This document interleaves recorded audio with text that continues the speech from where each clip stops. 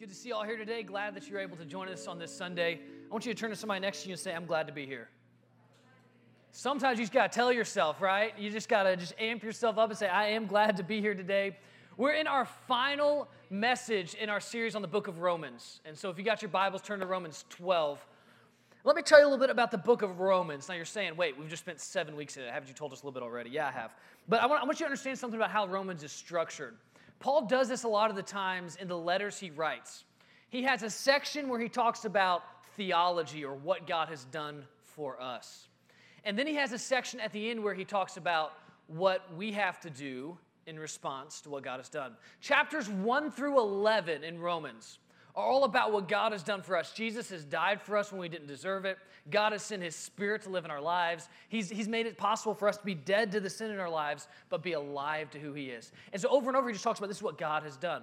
And you got to understand that always in our lives, God has to do something in our lives before we respond.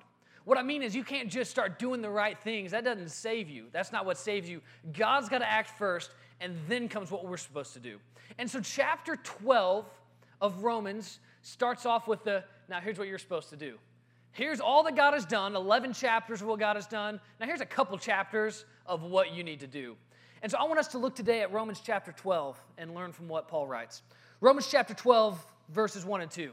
Paul says this, therefore, I urge you, brothers and sisters, in view of God's mercy, to offer your bodies as living sacrifices, holy and pleasing to God, which is your spiritual act of worship. Don't conform any longer to the pattern of this world, but be transformed by the renewing of your mind, and then you will be able to test and approve what God's will is, His good, His pleasing, and His perfect will. Paul says this, because God's done all of these things for you, here's what you're supposed to do now. Present your bodies as living sacrifices. Now, we don't do a whole lot with sacrifices in our world, right? When's the last time you offered a sacrifice, like cut up a goat and offered it as a sacrifice? If you have, you're kind of weird, okay? I'm a little scared now. It was probably some weird ritual that you saw in a horror movie. Don't do that. But sacrifices used to be a normal part of life in the ancient world. The Jewish people, as they were worshiping the one true God, would offer sacrifices to Him. In fact, He asked them to offer sacrifices. In the Roman world, and this was written to Romans living in Rome, they offered sacrifices to their false gods. People just offered sacrifices. Now, here's what they understood about sacrifices that we sometimes forget. A sacrifice is dead, right? If you go to sacrifice an animal that you've killed and it stands up on the altar, you've done something wrong. You need to take out your 410 and shoot it again, right? You need to make sure that thing is not going to keep moving. I was in Papua New Guinea a number of years ago, and they love pigs in Papua New Guinea. Now, to which I can say, amen, hallelujah. But they haven't even discovered bacon yet. Like, they didn't have bacon down there. I'm like, guys, you have no idea the wonders that await you in your future. You love pigs, and someday you're going to love bacon too. But they eat pigs, not all the time, but they eat pigs at special occasions. So we were down there visiting. One of our last days there, they cooked this pig and had this big celebration. But they don't just go to the store and buy a ham to cook. You go to the market and you buy a living, breathing, moving pig. And then you kill it, and then you cook it. All right? This is how life is meant to be lived. This is the circle of life. Right? This is Lion King, straight up Lion King right here, the circle of life. And so how you kill it, how they kill it, does not make sense to me, but is what they do. They get a big stick, essentially a baseball bat, and little piggy is coming back from market. This little piggy came back from market, and he's sitting there just minding his own business, and they will swing and they will hit the pig on the snout. And if they're good enough at doing this, they'll kill it first hit. So they came to us, the Americans there. They're like, hey, you guys want to kill this pig?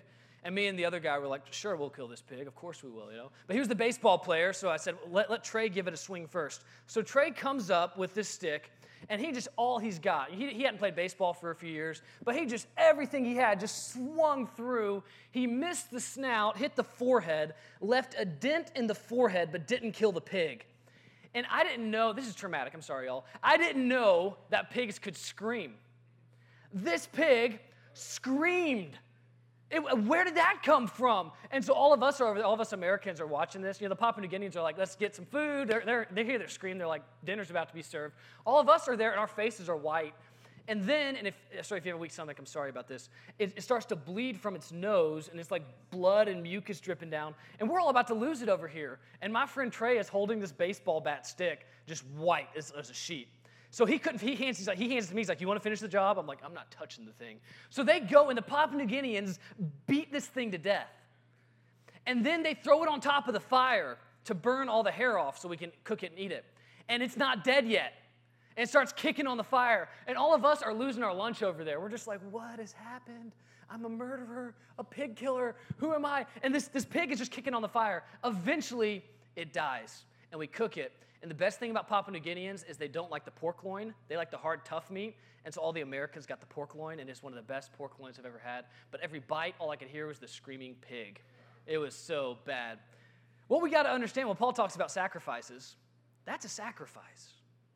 It's bloody, it's messy, it's hard. It's not something that's like, oh, a beautiful, let me bring my sacrifice to the Lord, just the beautiful sacrifice. No, it's like, let me beat a pig to death.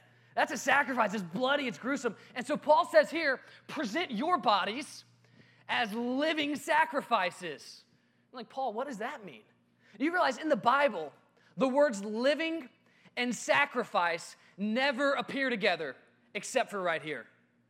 Those words never appear because the sacrifice is death. It's destruction, it's bloody, it's gruesome, it's painful for the sacrifice, and the sacrifice dies. So you never talk about something being alive or something living when you're talking about a sacrifice. A sacrifice in the ancient times is what you would burn and offer to God so God would have favor on you and bless you.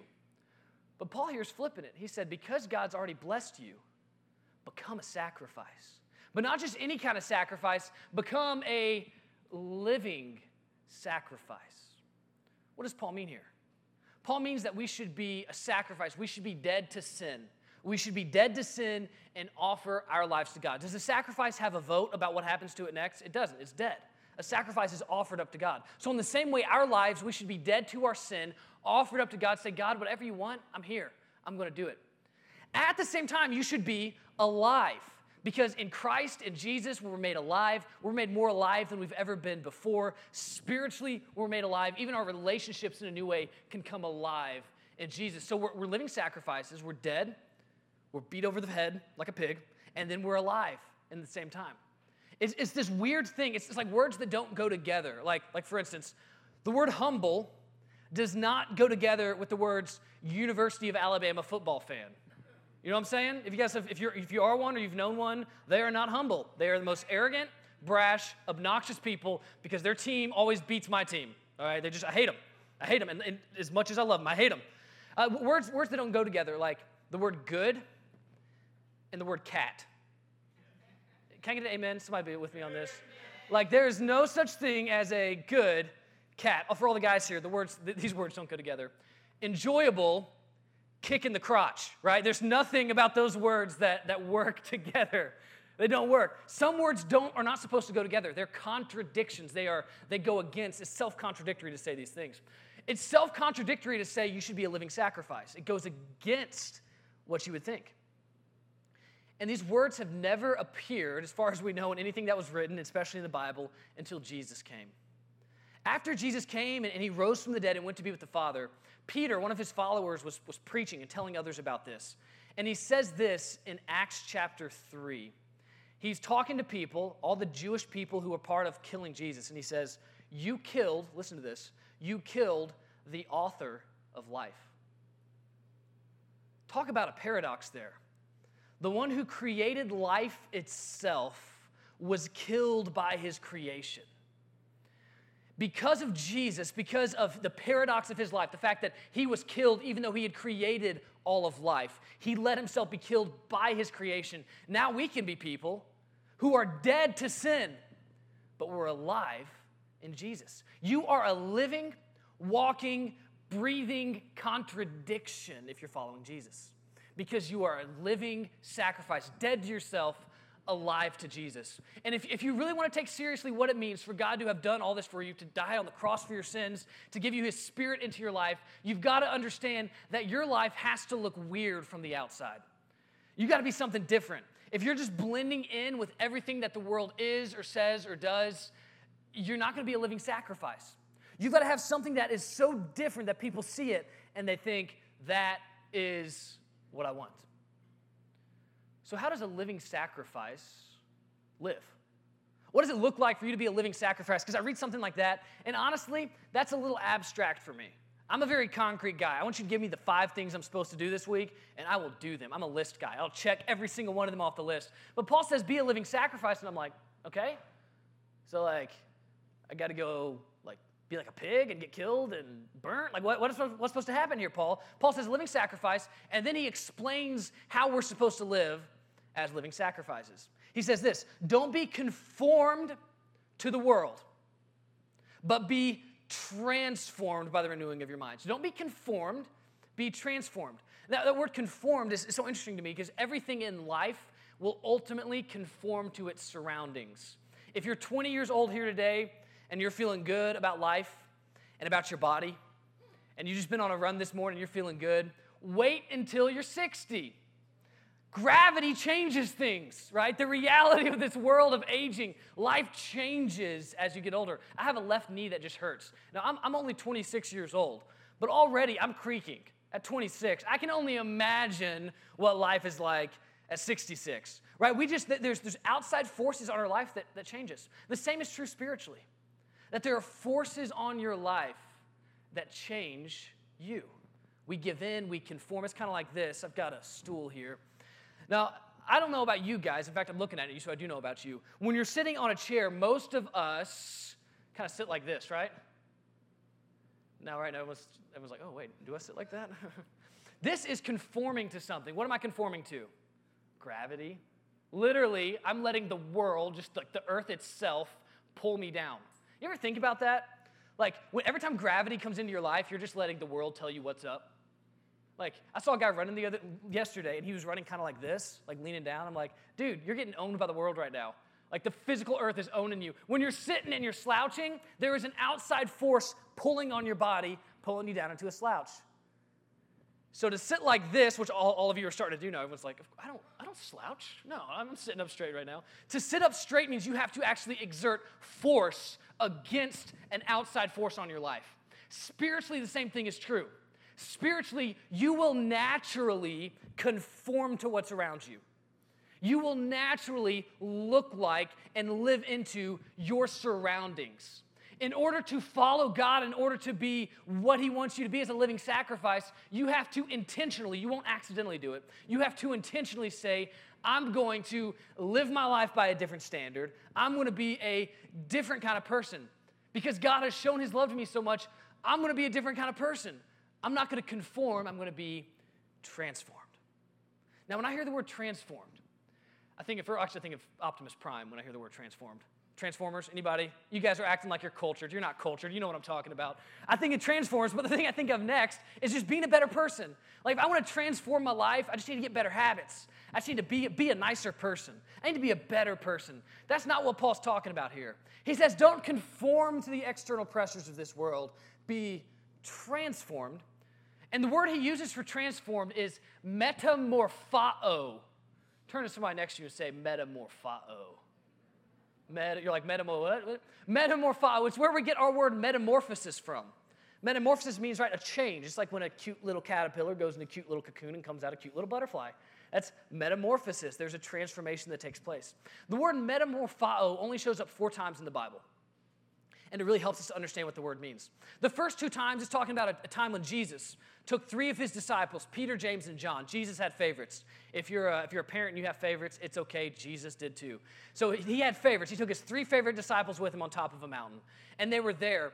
And they're all sitting around just minding their own business. And suddenly it says Jesus was metamorphoed. He was transformed. And his clothes and his face and everything was shining. It was glorious. It was like he was living in an otherworldly body. They just saw him and they were amazed by it. He was transformed. In fact, God, the Father, was showing the glory of the Son, Jesus. He was showing who he really was, his true nature. So he was transformed. It talks about in 2 Corinthians chapter 3, Paul tells this story about Moses, and you can read about this in Exodus. Moses, who was leading the people of Israel, goes up on the mountain with God, Mount Sinai, and gets the 10 Commandments. This is actually the second time. You know the first set of 10 Commandments Moses got, he actually broke because he got mad. That makes me feel better about my life. So God the first time actually gave him the tablets. Second time, he's like, Moses, you got to carve out those tablets yourself. So Moses is carving them out. He gets the second set of 10 Commandments. He comes down the mountain, and because he was in the presence of God's glory, it said his face was shining. Now, part of me is like, yeah, pretty sure that was just a nuclear bomb that went off. No, it was Moses' face was shining because he was in the presence of the Lord. And he comes down, it's shining so much, his brother Aaron actually takes a towel and puts it over his head. He's like, bro, that's too much. That's just too much. And every time that Moses would go to be with God, he'd take the towel off and go be with God. And then he'd come back out and his face would be glowing. He'd put a towel back on. Super weird, right? This is what Paul says. He says, as you are following God, you are going to be transformed from glory to even more glory. That you're going to be transformed into the likeness of Jesus. So transformation is not being a better person. Listen to this. Transformation is when the human reflects the glory of God.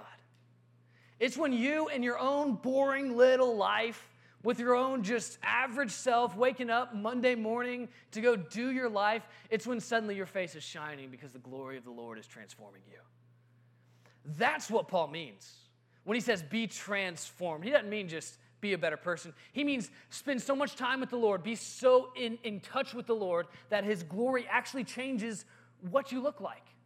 And that's the point of what he's saying is don't just be a better person. Let everything about your life be transformed. God wants you to reflect his glory, not blend in with the world. In fact, Paul is writing here, chapters 12 through 15. It's all about, hey, don't blend in with the world. Be weird. Can you just be different?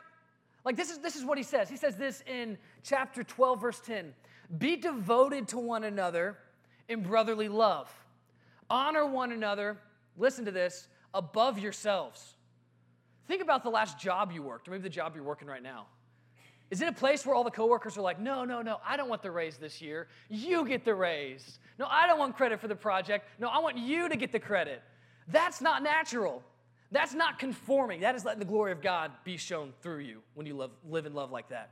What about this? In chapter 12, verse 14, bless those who persecute you. Bless and don't curse them.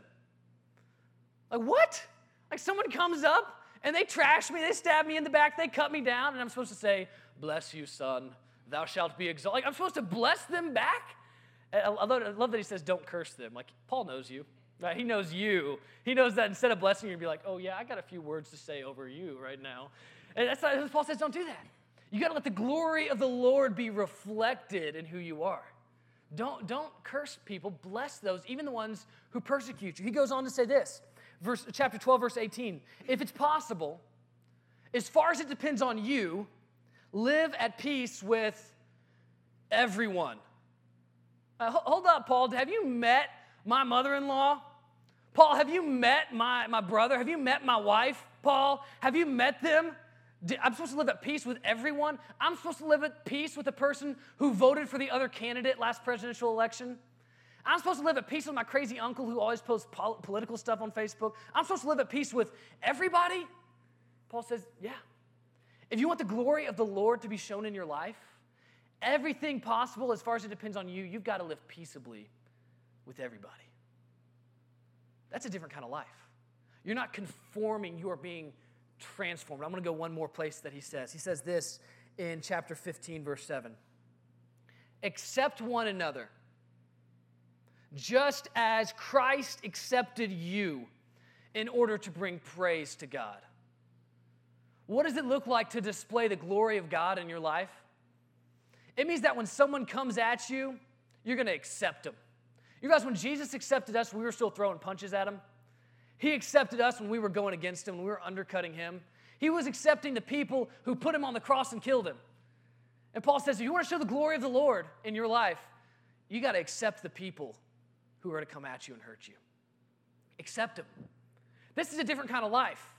It's a life that is against conforming to the world, but is being transformed by God's glory. It's kind of like when I was 7 or 8, I was at my aunt and uncle's house in Florida.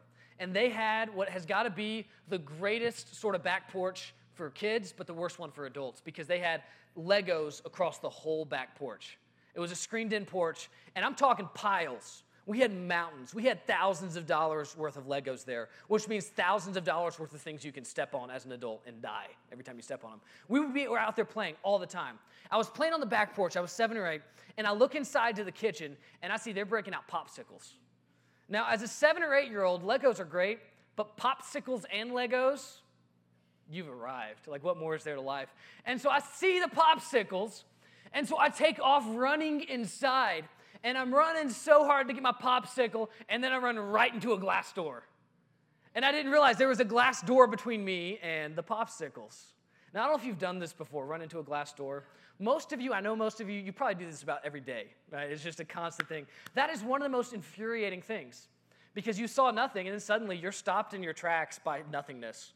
I remember stepping back and staring at the popsicles. I still didn't see the glass door. And just being like, why can I not get a popsicle? Like, what is coming between me? And then it took me about 10, 15, 20 seconds, and I realized, oh, it's a door. And I opened the door, and I got my popsicle. Do you realize that for most of us, our lives are like that glass door? We don't look different. In fact, we just look like everything that's around us. We don't reflect God's glory. We just show everything that's around us. Everything that's in the world, everything that's, all the influences in our lives, we just show that off. We're not different. We're just showing through the exact same thing. And the call on our lives, because of what God has done for us, is to reflect, is to show God's glory. How do we do this? How are we transformed? Paul says this. It's very simple. You are transformed by the renewing of your mind. When this happens, he says, you're going to be able to understand what the will of God is. Well, that's big. You're going to be able to understand what the will of God is if you are transformed by the renewing of your mind. What does it mean for your mind to be renewed? It means that you have access to the way God views the world. When your mind is renewed, it's not just that like your brain is, it's the way you view the world. It's your thoughts, it's your perceptions, it's everything about your outlook on life has to be made new. Most of us have an outlook on life that is very self-centered. That is, we're seeking our own benefit, we're seeking our own pleasure, we're seeking our own. Some of us, at our very best, seek the benefit of our kids or those with us that we care about, but in some ways that still rebounds back to us. We're very self-focused people. And what Jesus wants is for our minds to be renewed so much that we actually have God's perspective on the world. Paul said this in 1 Corinthians 2:6. We have the mind of Christ. I love when Paul says something like that because you're like, what an arrogant, stuck-up guy. He says, we have the mind of Christ. If you're following Jesus, if you're led by his Spirit, you can have the mind, the way of viewing the world that Jesus does.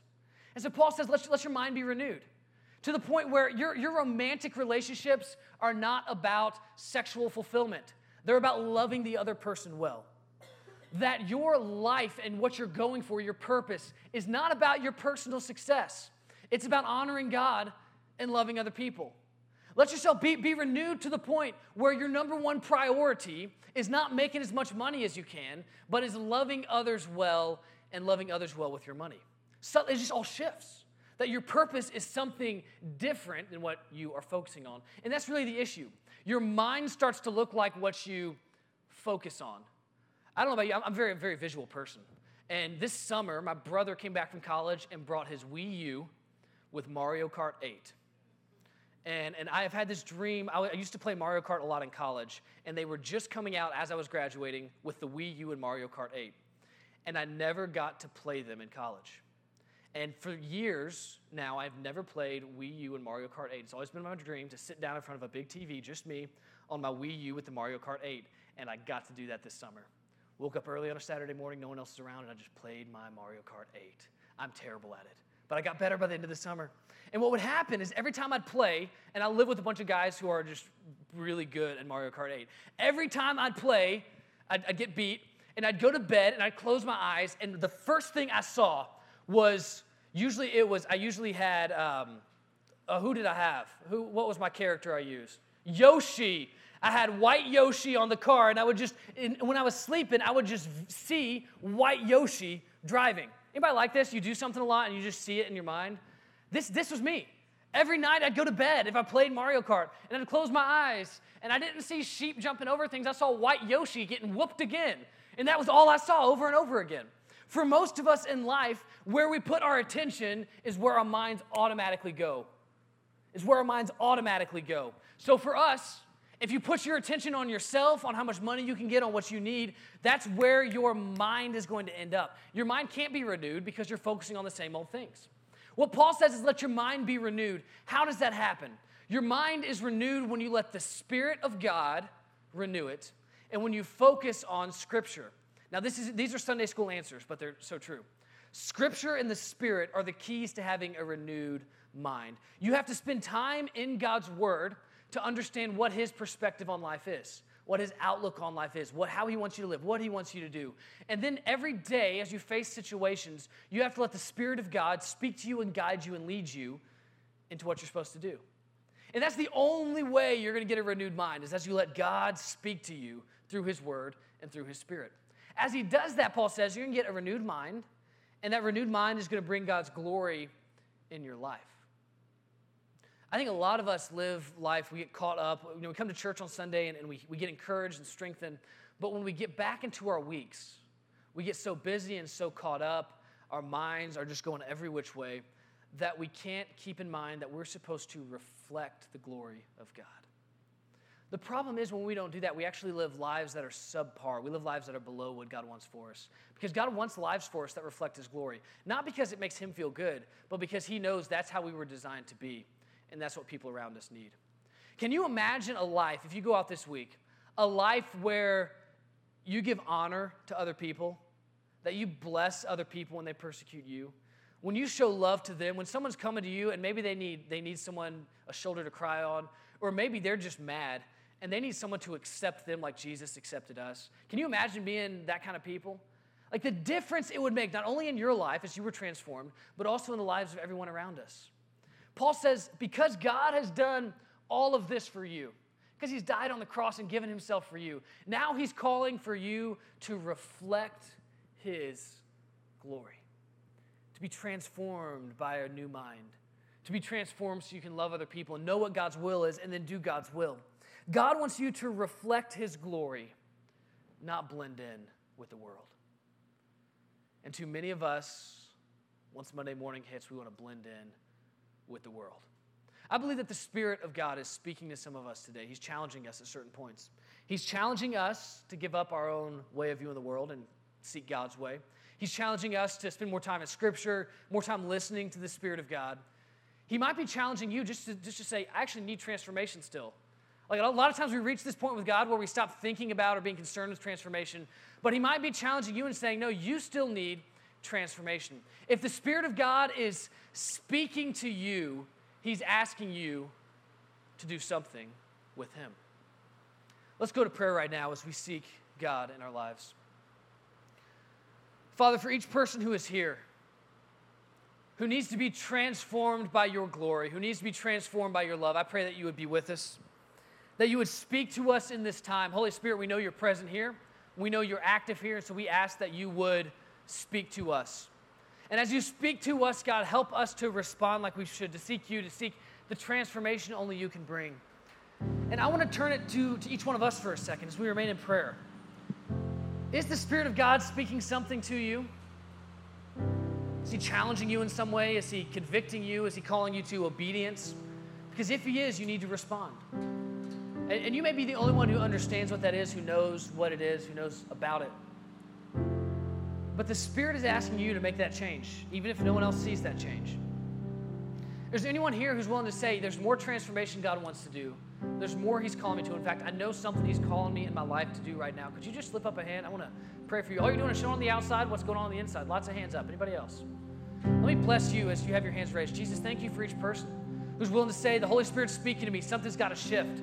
And Father, for the people who've been bold enough to raise hands right now and say, God's calling me to something, I pray this week You would help them reflect Your glory, that they would show who You are to the world around them, that You would transform them by renewing their minds, by making them new, by drawing them closer to You.